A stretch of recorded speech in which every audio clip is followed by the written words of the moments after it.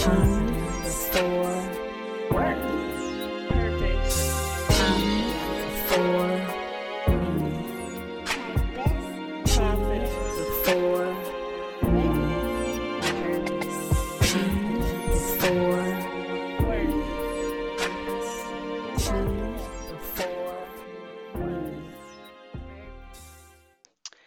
Hello.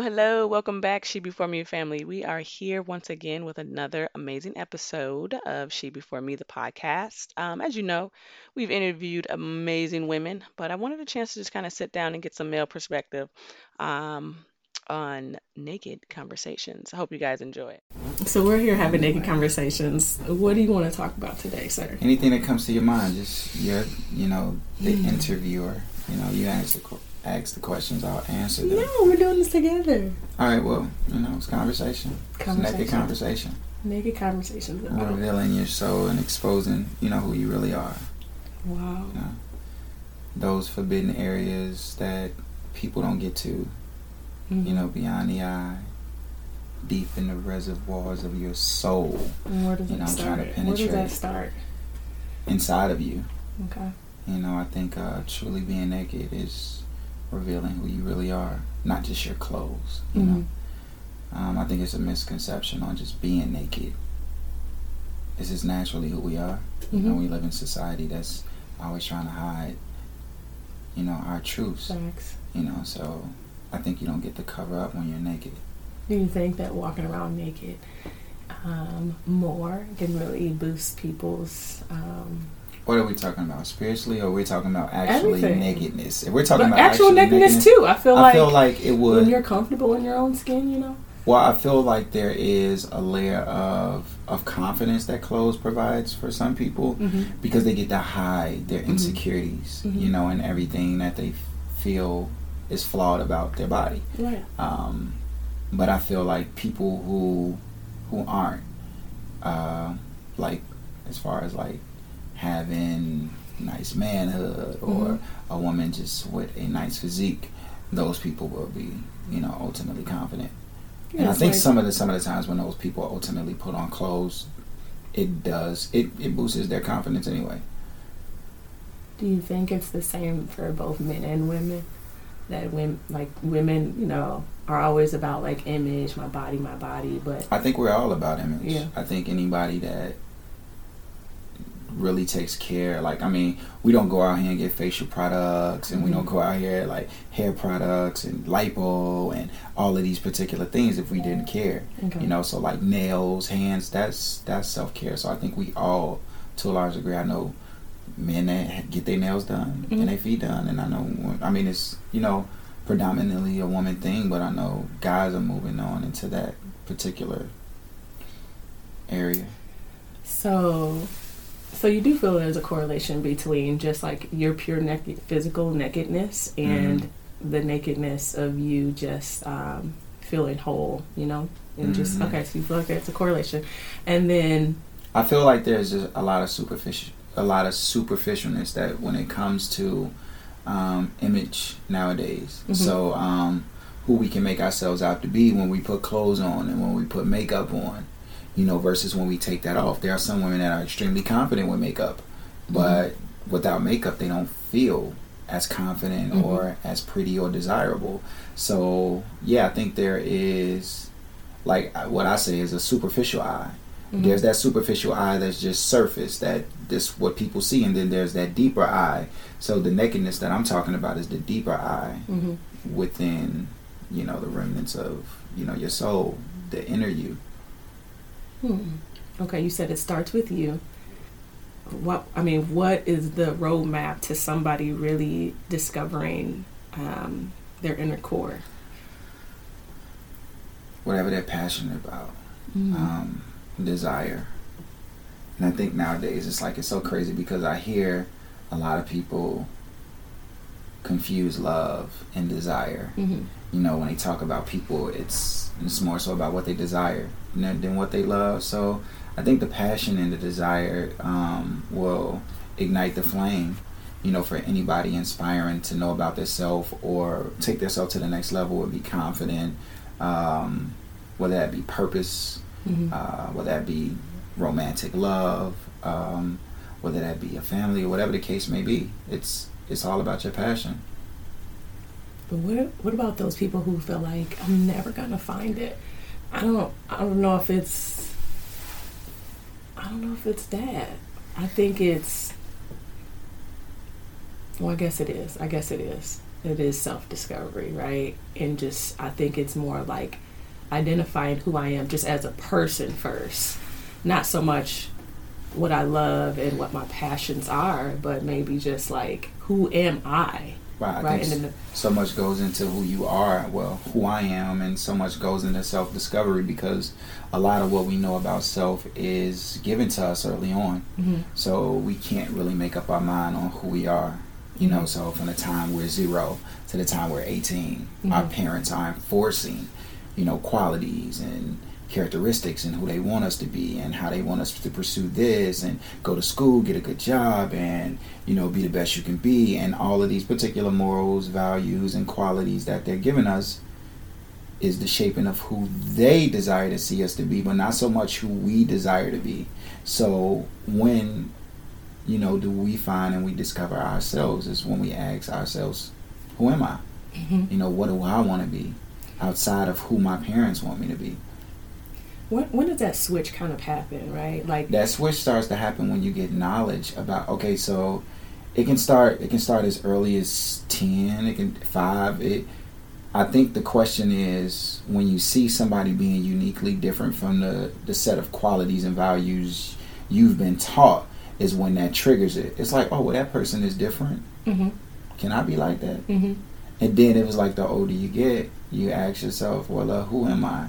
It was so crazy. One of my mentors, Mike Muhammad, I told you we used to have these long conversations. Like, we used to drive home from like the studio, and we had these long conversations. We'd be talking about everything, like supernatural conversations, right? And I'm 19 at the time. So I remember us having a conversation about purpose, and he said, whenever you can't define who you are, you have to ask yourself, who am I? And he said, you can lie to everyone else, but you can't lie to yourself. And I think the thing is people have become comfortable with lying. And they say, if you practice something long enough, you become good at it. So I think so many people have practiced lying so much, lying to themselves, that they've become good at it. It's like when we talk about failure, when we talk about people being comfortable, in society and life, and it was like, well, I don't want to do that. I don't want to step out of my comfort zone. Is because they have convinced themselves, they have lied to themselves that they don't want greater when they know they do. So I think defining who you are is just being truthful with yourself. Once you can define who you are for yourself, you don't need to be boxed into other people's definition of who you are. But like, why are people so fearful of that? Like, I just feel like people seem to be, because stepping out on your own with no support that's very intrepid. That's very scary. It starts as like, just the backgrounds that we have, the support systems. Like I said, from the time we're born, we're dependent on our parents to really instill and do a lot for us. Some of us have siblings, some of us don't, but there's a family unit, when it comes to support. You stepping out, and doing this by yourself, it's just that. It's by yourself. So people fear being alone. I think that's one of the things behind it. A lot of women get married because they don't want to die alone. A lot of people make decisions like they don't want to be lonely and this and that. So I think the fear starts with vulnerability. Being in a place that's unknown, that's fearful. Stepping into something that you have no conscious or no knowledge about is something that'll scare you. Stepping out of the kind of arrangements that were kind of given to us pre-given, by our parents and stuff. But I'm in a community of a lot of women, and so it's it comes back as just kind of like this. I want to be able to know who I am, but I'm also scared to find out who she is. And I think that has really become the mission of even the podcast, is just trying to help women kind of navigate that. Well, what does courage look like for you? For me personally, Yeah. I mean, courage excites me. Like, so for me, I'm willing to go after whatever it is that's like compelling me to do whatever. So I've never been kind of the fearful type, even though people are like, dang girl, you doing this and you doing that, and it's just like why? It's like, because I just want to do it. Right. But and that's what it is. It's just doing it. So you said courage excites you, and one thing about excitement or happiness is joy is it produces serotonin and dopamines in our body that allows us to feel a certain energy, an energy that can be infectious. So I think if more women, when you see someone in a position that you admire, like a Michelle Obama, you know, or a Beyonce, when you see these particular women be at the top of their game, that encourages, you know, that puts a desire in you that says, you know what, I can do it. You know, so when we see more people doing something, stepping out there and being confident, we're more willing to do it. You know, I think, like I said, if it's unknown to us and if we have no knowledge about it, then we fear that. I feel like it can sometimes have the opposite effect, right? So, like, if I'm seeing Michelle Obama, I'm more in awe of her, and You feel like somebody would be intimidated, is what you're saying? yeah, for sure. You know, because I've seen it. Only if they're trying to live up to her standard, they'll be intimidated. Yeah, and I think that's what I mean. Like, I see a lot of that too, and I even had just kind of a personal, you know, family member who told me that, and I'm just like, what? It's just, I think it goes back to that whole, like, you know, people just being fearful of trying to discover what all they can be and do and finding their purpose. But sometimes it is an overwhelming thing to see so many other women doing great things, and people in general, not just women, and thinking like, wow, I'll never be able to achieve that. Like, where does that come from? And like, this. I think it comes from comparison. And that's one thing that we have to get away from. I think we have to allow people to be great and shine their light and know that doesn't affect the way we shine. As long as we're comparing ourselves to other people, Right. we're going to feel inadequate and Right. insecure, and we're going to feel like we don't meet the particular standard. So get away from the comparison and live in a space where you can be confident. I mean, even if that's just being a great mother, you know, there are a lot of people whose passion is bigger than others, and that's okay. Like, that doesn't mean you're less valuable as a human being. That just means you know what you have to work on if you want to work on it. There are some people who early on know their strong points. There are some people who don't find out their strong points until they're like 40 or 60 years old. Right. But it takes time. But are you willing to be dedicated to the process? Right. You know, the progress will happen over time if you're dedicated to it. Nobody's story looks the same. Like, there's no fingerprint that's the same. They say it's no snowflake that's the same, but science has just proven that there are identical snowflakes. So, Is there? yep. Yep, I was amazed when I heard that. Found that out about a year ago. I was like, damn, it's identical snowflake. Wow. Okay. Where did your soul searching start for you? My soul searching started for me early. My father would always just reinforce knowledge and me reading, like, really young. Like, I told you the experience when I was young. In first grade, he had me reading, like, psychology books. Like, I was like, I didn't know what he was preparing me for. Like, I'm in first grade. Like, and I told you, I was like, it's certain words I'll never forget because he, you know, reinforcing him, like, you gotta know this and da-da-da-da. So he was, you know, very hard on me. And that particular level of just, I wouldn't even say aggressiveness that he had to learning, but it kind of was. It made me the same way. It made me aggressive when it came to learning because it felt like I had to know this, you know. So searching for information is something I take pride in, but I want to know the truth. It's not about being right to me. It's about knowing the truth. Mm-hmm. So, yeah, the journey started for me young. I would say the eye-opener was after I was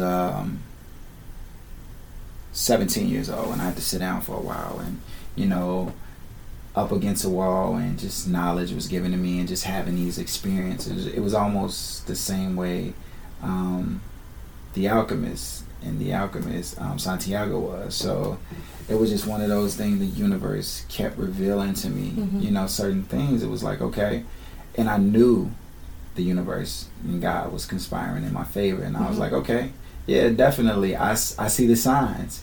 There were doors opening that were walls, Mm-hmm. bars in front of. So it was like, you know, making a way, like, you know, God made a way, the universe made a particular way for me, and it was like, I gotta do better. You know, and that's what led me to want to find out more about who I am as a person, because a lot of who I was who my father and my grandmother and my mom just instilled in me, like the qualities they were giving me.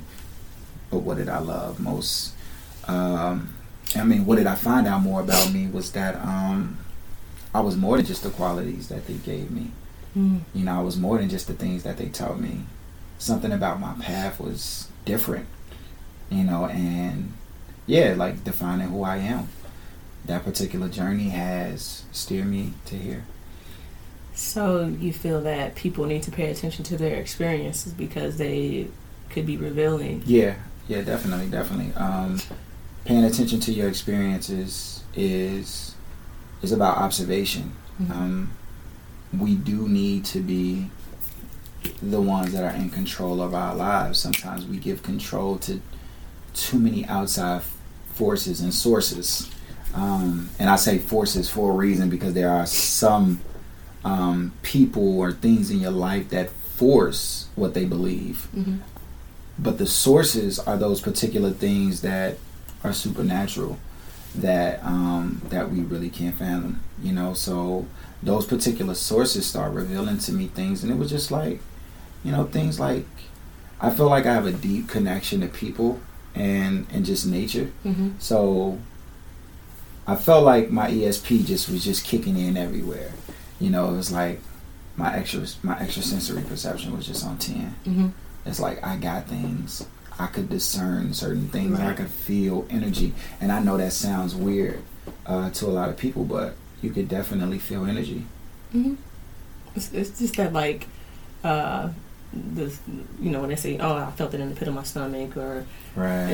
and that's really just your intuition telling you. I maybe. mean, but intuition, a gut feeling, there are many extrasensory perception, Mm-hmm. because ideally what a lot of people don't understand about the human species is we're all connected. You know, I learned a long time ago when people say, oh, great minds think alike. Mm-hmm. And it's not that great minds think alike. It's that we all think on a chain of thoughts that are connected to one another. But we don't, and I feel they don't teach us that there's more senses Mm-hmm. to, you know, our life. They teach us about the 5 senses, but they don't teach us about the other senses that we have. So I think that is why is thought not a sense. Mm-hmm. You know, why is that not a sense? Because they don't want you to think. Once you've discovered, once you've gotten all this knowledge, what do you do with it? Because some people I give back. I've mentored for a long time. My circle, when I perform my music, I'm having these conversations with people. When I write, I'm having these conversations. As you know, I'm in the process of writing a book, and I'm looking to finish it up. But it's dedicated to manhood Mm-hmm. and young man experiences with the challenges, you know, of understanding what being a man is. I think there's so many misconceptions. So I think it just can't fall into a category of providing provision and money. Mm-hmm. A man can't just be that. A man can't just be security and stability and nothing else. Right. I think some of society's views of what men are have taught us to lack in other areas. So when it comes to emotion and sensitivity and things like that, why some men miss the mark is because you're taught to be this masculine being and suppress all emotions. You know, so yeah, it's a different story though, but Yeah, no, I'm following you now. I'm sorry, I've been ditching all these questions or whatever. I don't know if you had any for me. I didn't mean it to be like super interview style. I wanted to just yeah, right. No, that's cool. I mean, this is your platform. What geared you? At one moment in your life, did you define who you were for yourself, not for anyone else? Yeah. I think for a long time, like I even grew up thinking like I was a superhero. Like I've just felt like I just had superhuman capabilities, right? And I knew I was special, and not really realizing what was all in me and what I necessarily wanted to do. Young, just passionate about sports, passionate about people, passionate about disadvantaged, communities and stuff. So I was very deeply involved in that. But it really wasn't until, adulthood, just going through all that, those experiences to where you just kind of learn super, super valuable lessons that kind of mold you, and just realizing, like, I don't want to be that person, or I love this about myself, so I want to keep that going. I think when I was 27 was probably the year I was just like, this is who I'm becoming, this is who I want to be. Like, I wanted to be a force. Like, I wanted to create. I wanted to, create more than anything, right? But then probably just the last few years, just really diving into, through relationships with other women, conversations and friendships and people just reaching out, that I knew I had to take it a step further and not just be like, oh, on the surface, I'm this funny creator person, but wanting to figure out deeper who I was. And so I had to really sit down and say, like, Tiffany, like, who are you? You're the creator, like, you're loving, like, really put out, write down descriptions of, like, who I was. And from there, it was super revealing to me. And it's just like, this is who you are. This is what you want to put out to the world, and cling on to that, right? And not deter from it. So when things come into your life or relationships come into your life, you're just like, okay, wait, this may or may not fit who I am, because now I know for sure this is who I am. So yeah, it's super later in life, but I still run across a lot of women way older than me who still have yet to kind of discover that. Yeah, the journey for everyone else is different. And maybe it starts with the physical too. Maybe it starts on the exterior of us just being comfortable with who we are, and then that kind of everybody's different though. Yeah. I mean, I've seen big people who are extremely confident. Yeah, me too. I've seen skinny people who are hugely insecure. Right. So I think it's information. And I think we live in a society where we don't really guard our minds with some of the information that is given to us, or some of the things that we see. You can't just be exposed to anything and everything,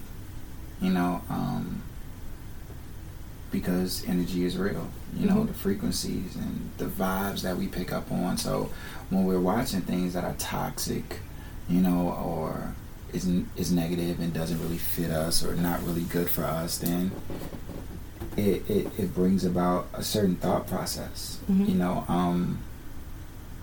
Sometimes watching violence can invoke a violent mind, or plant a seed for violence in your mind. So we just have to be careful about what goes in.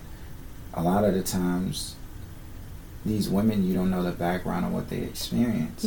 Who planted seeds, what their parents said to them, what their teacher said to them, or, whatever, like what their siblings said to them if they grew up in an environment where it was completely negative, and they got talked about all the time, and it's like, you'll never be anything, and you're this, and you're that. my father didn't start positive reinforcement until I was almost like 16. Like, he didn't know until later that you can't talk to children a certain way, you know, and expect for them to be as successful as you wanted to be. And he later apologized.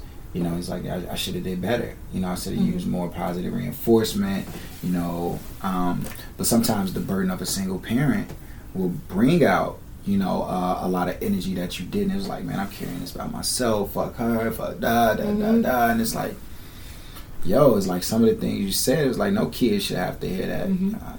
Yo, go your ass. I let DC have that. You know, like the shit like parents say, and it's like, why is that cool? Like, why was that? It's like, you that upset? But what was the switch for him to where he realized that he had done I think it was wrong? information and knowledge. Like, when you're exposed, like when you put yourself in a position, not even put yourself in a position, but you're around people who expose you to different things or say different things.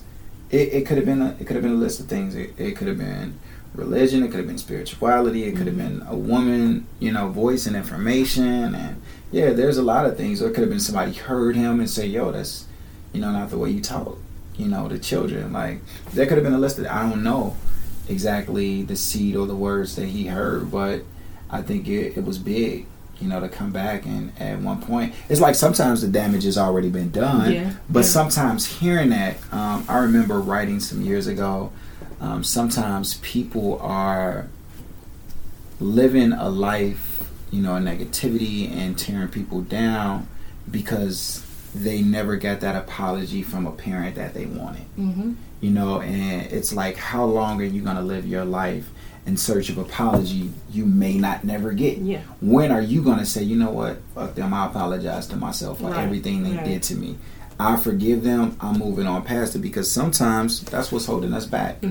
What's holding us back is our grudges, you know, our self-hate, our self-loathing, you know, just whimpering and whining about our position versus fucking doing something about it. Like, do something about it. Change your position and your circumstances. So, yeah, for me, you know, I just think it's about information. If you like, I know Oprah's really like dope, and she's on a spiritual tip sometime. Iyanla Vanzant, like, and I mean women, like, because I know you do, you know, this for women.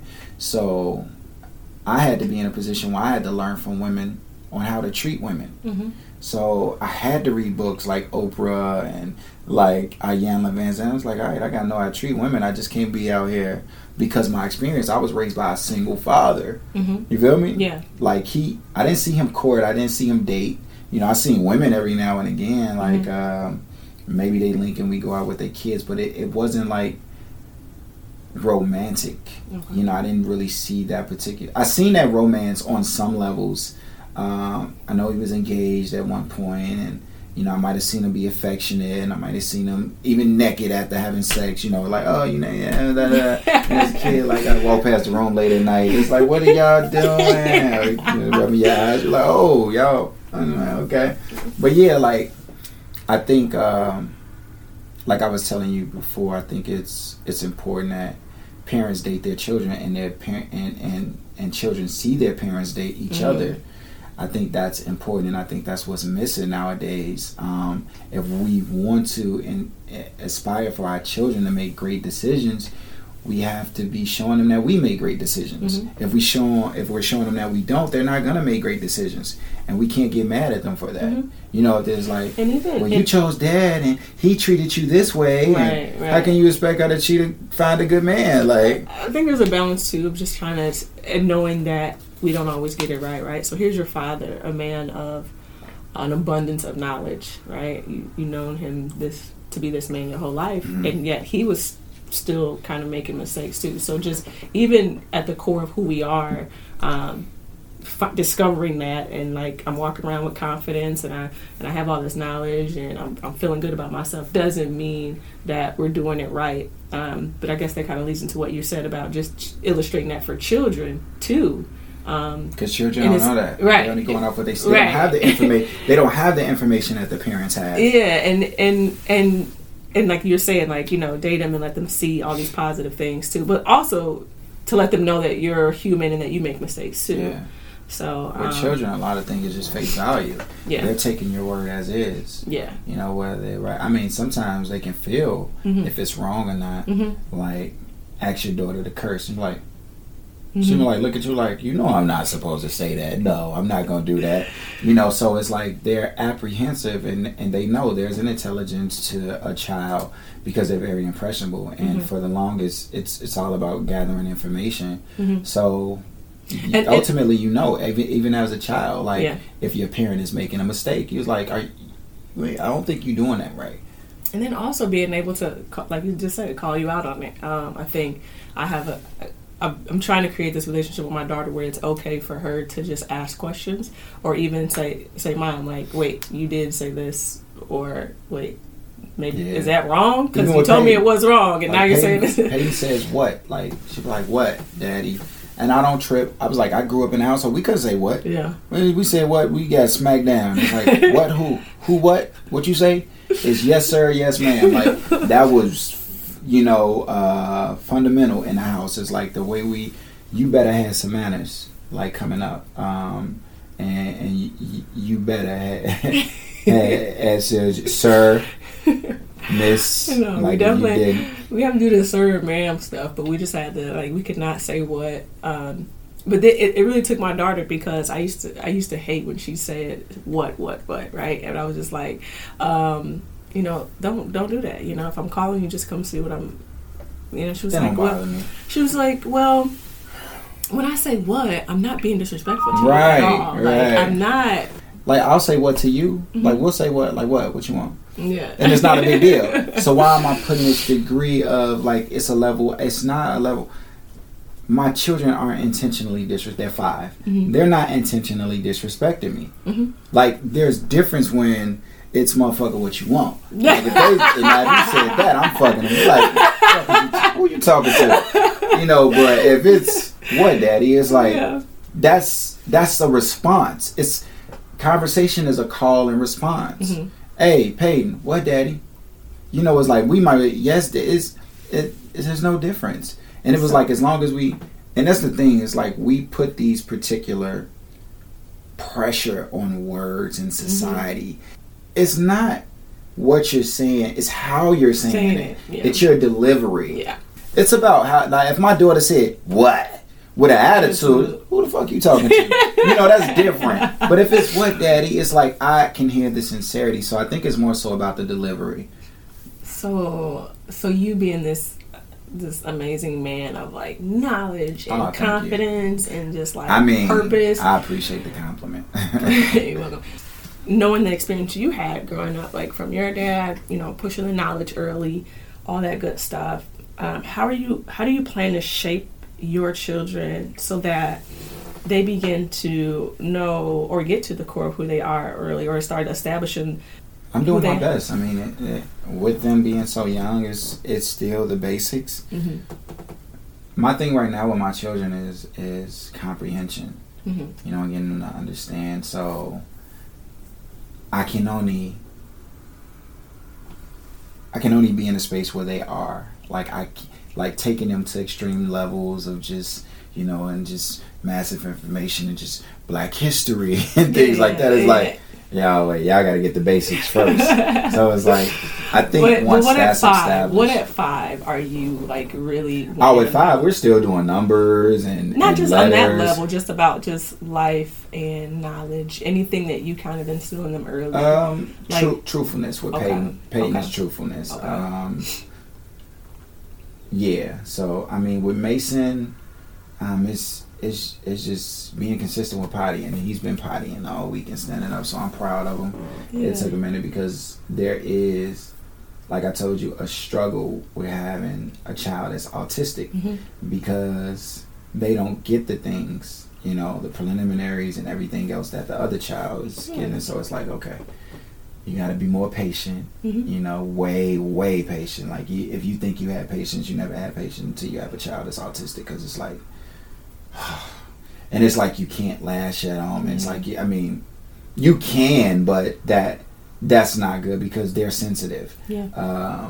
Because they know that they may not be doing something that is right, but they're trying. Right. And I see him try. Okay. I remember having a conversation, and it was like, at times it's like, you just have to know that they still have ears, they still have eyes, you know, and it's like my son like functions like you would think, like people seeing him is like, oh hey, and then they'll look right past you. You know, or, you know, they'll be like, you know, hey Mason, da da da da da. Mason will be like, walk off. Like he has moments where he'll hug, like he'll walk up out the blue and hug me. Like he don't do that with everybody. He'll walk up out the blue, hug me, he'll kiss on me, he'll rub my ears, and then he move around. And it's like, and then he'll go play by himself, like, don't fuck with me. Like I'm doing my thing. Don't buy. I'm like, all right, do your thing, son.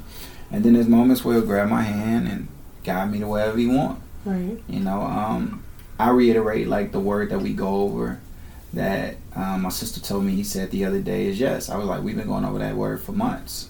You know, so I know at times he says words. So it's like, yeah, man, just want the best and, you know, trying to get my son there. My daughter is more so just memorizing information. Let it fall. Just memorizing information. Yeah, she's pretty outstanding and pretty knowledgeable. Okay. She's my help. You know, she helps out with Mason. She tells on him a lot. I was like, you know, Mason don't have the degree of knowledge that you have, Pepe, but thank you. Mason doing it. Mason, Mason daddy, Mason. Nora's like, with it. Like, she's a tattletale queen. It's like, but you started it. You're right. over here started it. Yeah, so. My baby. I gotta catch her sometime because I'm like, look, don't be hard on your brother. But yeah, she daddy la helper though. But even as they transition to be young teenagers and adults, I'm like, let me take it one day at a time. I'm there. Okay. It's like I'm just, you know, because people listening may have kids at different stages and being like, okay, well, because even for me, like I said, I started reading more in-depth books with Sanai because she's now entering a different phase of life. She's about to go to middle school.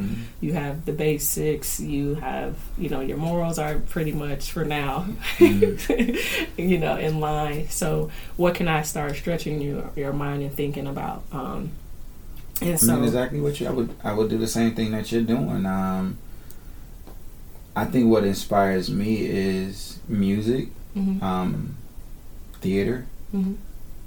And just having a good time, just activities where like our endorphins is just always up, like us like jumping around, playing, having a good time. So I want them to choose, like, because I'm passionate about music and passionate about sports and theater and all that stuff. I'm not gonna force them to do anything they don't want to do. It's like you make your own decisions and your own choices. If you want to be a hairstylist, daddy supports you.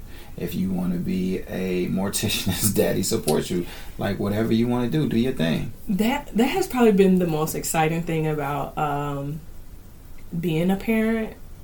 Because at first, it took me about 5 years to realize that I was a parent. And my sister was like, bitch, you a parent. Like, you're a mom. Stop acting like, you know, it was like a checklist. Like, okay, we got to do this. And it's like, no, you need to be loving on her and provide her all the things you wanted as a kid and just like being just more motherly and stuff like that. But just the magical part of seeing your kids grow each year and then even just becoming their own person. And Sanai like chin checked me one time and was just like, Mom, I'm my own person. Like I don't do that. Like I wouldn't say that. Like you would say that. And I was like, ugh. Like, I was just so taken back by it. Like, are you serious right now? But it was so magical knowing that, like, she is developing into the beautiful person and she has her own ideas and her own perspectives and eventually her own passions and stuff. I think she said at one point she wanted to be, like, a baker or something. And now it's a general surgeon. It just changes all the time. But for her to even explore that, you know, so super excited about it. So, talking about Sanai, what do you feel Nora challenges are in her? What challenges in her strengths? She doesn't know. She doesn't know this about herself, but she's very strong. Like she's going to be a very strong leader. She's defiant. she's not afraid to challenge authority. And not to say that so much in a bad sense, but just more so like she's so confident in who she is and her thought process is like, no, so because it's this. And you're like, maybe she truly just thinks that, you know, in this way. And it's not so much that she's being like a little badass kid or anything. It's just more so like she's just strong in that. Like, don't be doing that because you hurt my sister's feelings. You know, don't treat that person. Don't say that. You know, when I cuss, she'll, Mom, don't say those words. You're not supposed to talk like that. You know what I mean? And it's like, who are you? So she's very confident already as a 3-year-old, and I think it's because she's around so many adults. Like, she's not around a lot of kids her age, maybe at school and stuff. But I think we're gonna probably have a hard time as she gets older with that, because like my mom's always like, she's identical to you, like always asking questions. Like, I know I want this way, controlling, you know. But at the core of her, she's very, very loving. Like, she loves people and love. Like, she doesn't want to see people sad. And she's like, why is that person sad? Or she'll look at me and be like, why are you sad? What do you mean? You know? So,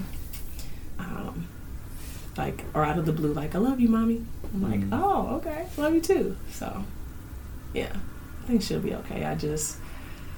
I feel like there's going to be some rebellious things there. And hopefully I can just might be a little revolutionary. I know, right? So we'll see.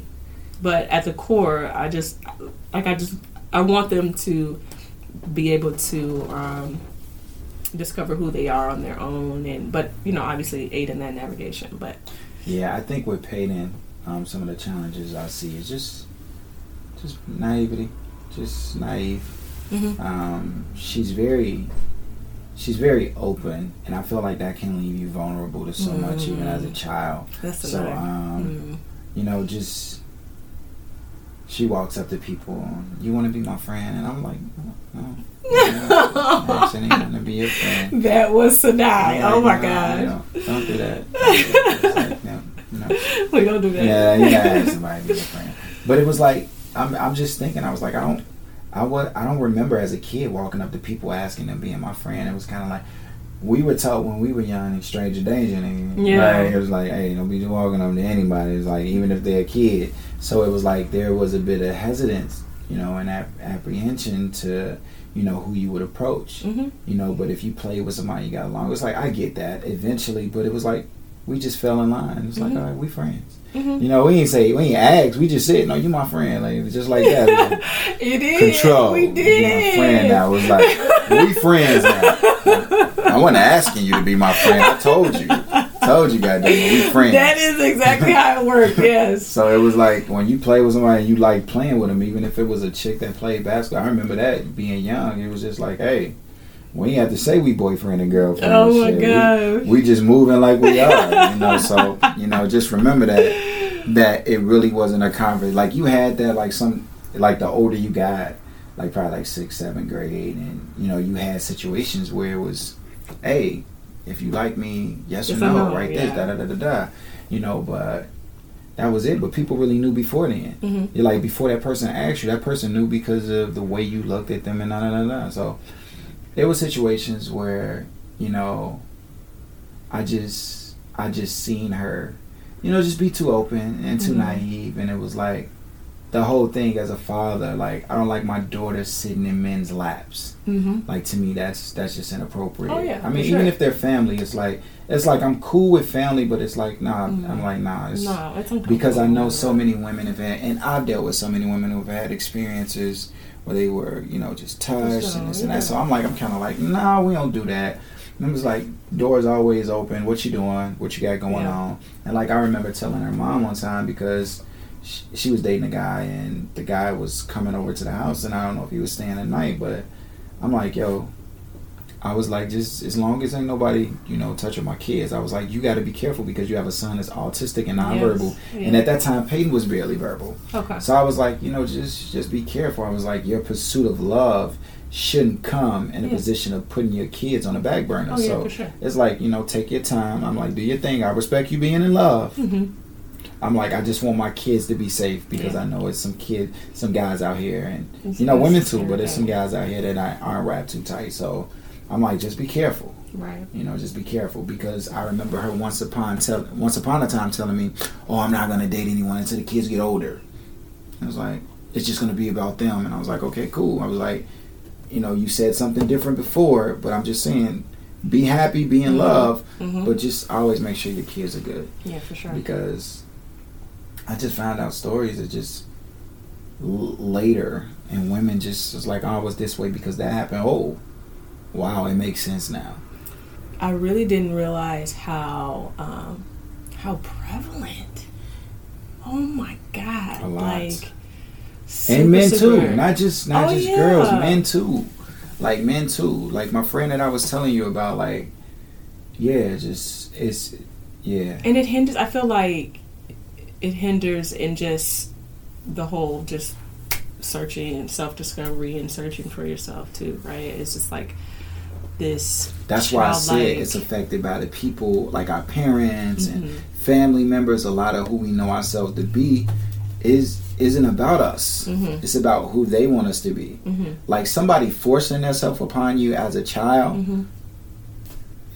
not just rips your innocence away, but it's like, how do you truly discover your sexuality if that's taken away from you? Mm. So it's like, that's what I'm saying. It's like getting outside of what your parents' values were, or your grandmas and uncles and what they believe, and then becoming an adult and making your own decision. Right. But I feel like you haven't given someone a fair chance if you're taking their innocence away from them. Right. Absolutely. Like that's not fair. It's like they're always gonna have issues with self-discovery and sexuality, Mhm. especially if it's same sex. Like it's And I didn't realize how connected it was until, you just get to a level of friendships with people and they decide to kind of open up to you, or they may be at a place in life now where they're like, I'm comfortable talking about it and stuff. And I was just like, listen. I don't know the statistics, but most women I know that were molested by a woman have even had an experience in their adult life with a woman.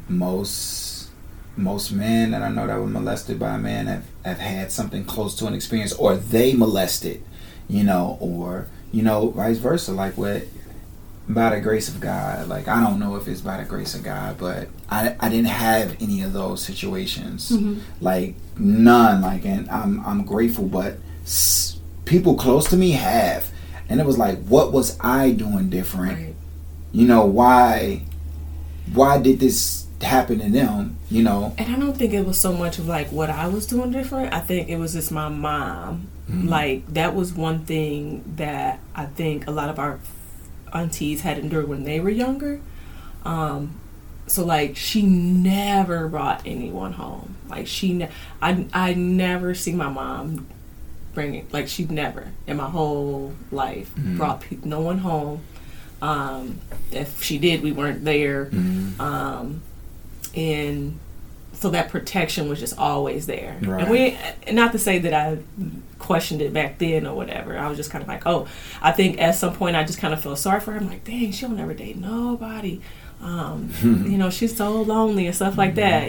She was just like, no, like, it was, I had to protect my kids because it was so much shit going on in the world, even to the point where like we couldn't spend the night at people's houses and stuff like that. And I used to be like, come on, we're just going over, She's like, because you don't know these people, and even Facts. family too. Like, it was my grandma's house, her house, like, and that was it. So I mean, I think there has to be an awareness for parents to. Yeah, my only experience as a kid was just a cousin that was the same age with me, and we would just touch on it, but it wasn't something we were the same age. We thought this was how we were supposed to be affectionate with each other, so we kissed and we touched and we rubbed on each other. But that was the only experience I had. It wasn't an experience of an older cousin or an uncle or a parent or somebody just being inappropriate with me. So we did what we seen. It was like we got a hold of my father had a collection, like a stash collection. He somehow, he used to work at Blockbusters before he started working at the airport. So he had a lot of movies in the house, man. We used to So we got to the point where we just, we watch all the movies and we looking for more movies to watch. You know, it's like, and then we went on one. It was like, I think it was like triple black da something or XXXX on it. Cause it's like, what's this? We started watching that, so we started imitating what we seen on television, thinking that was how we were supposed to respond. It was like, okay, I'm a man. Well, I'm a boy. You a girl. That's a man. That's a woman. That's what we supposed to be doing. No. So yeah, it wasn't anything like that. We never penetrate or anything like that. It was just like, yo, you're supposed to be, affectionate with each other. But, that wasn't anything that allowed me to molest, or her go out. I can't speak for her. I don't think she did. But it's like we weren't in a position. It was like we were affected, and we were 7. Yeah. We were like 7 years old. It was like we being affectionate because we see this on TV, and it was like, hey, let's do it. I think a lot of people had those humping days where you're like, catch a girl, freak a girl, like all that. We had other girls, like her friends, like we would like her friends and hump on them, and it was like, but it would be mutual. Yeah. It wouldn't be something that it was like, I'm talking about an adult being with a kid. Like I know so many women have had those experiences in their childhood. But to even just wrap up, we talked a bit on just sexuality and just the core. How do they tie into one another? Is there an inverse relationship, or is it? Say it one more time. Sexuality and your self-worth, value, self-discovery, and how they tie into one another. I think essentially for a lot of people, they're two separate things. Okay. You have people who, sadomasochists, and they like practicing S&M and all these particular things, and then in their work life or in just their day to day, they might be just average working class. So everybody's different. I think they tie in together when we're living with a level of truth. When we're not, what is it? What is that word? The addiction for sex. It's like seteritis or something like that. It's almost close to like kind of like the hair disease that you can get, psoriasis. Yeah, I think it's psoriasis or something like that. So it's kind of similar to that. There are people actually out here with sexual addictions. Like they crave it, they love it, they want more and more and more all the time. And then there are people who's like, no, I got it. I'm good. It's like it don't have to be one of those. So it ties in just when you know yourself, just when you know what you like and what you want. But there's a lot of people out here that just live in a completely different sex life versus their average life. It's just like, nope, I'm here in the day, but at night. Doesn't that kind of indicate that they know who they are, or maybe they're just doing it? I mean, besides the addiction part. I mean, I think some people choose sexual lifestyles because they say, hey, this is who I am, so that's part of my truth, and I'm going to walk confidently in it. Ultimately, it's like, then, I was saying, why separate the two? Okay. I mean, I'm confident, in my life, my music, and everything else the same way I am in sex. Okay. So I'm just saying when it's totally abstract and just totally different. But I'm not saying that they aren't being them. I'm saying that I feel like the two are different. And most of the time, I mean, I guess that goes back to naked conversation and just some of the things being hidden. That's are you willing to reveal and expose that particular part? I think sex is one of those things that even though it's a $1 billion industry, it's our kids will never know, how sexual we are, with one another. Okay. Hopefully they don't get the footage.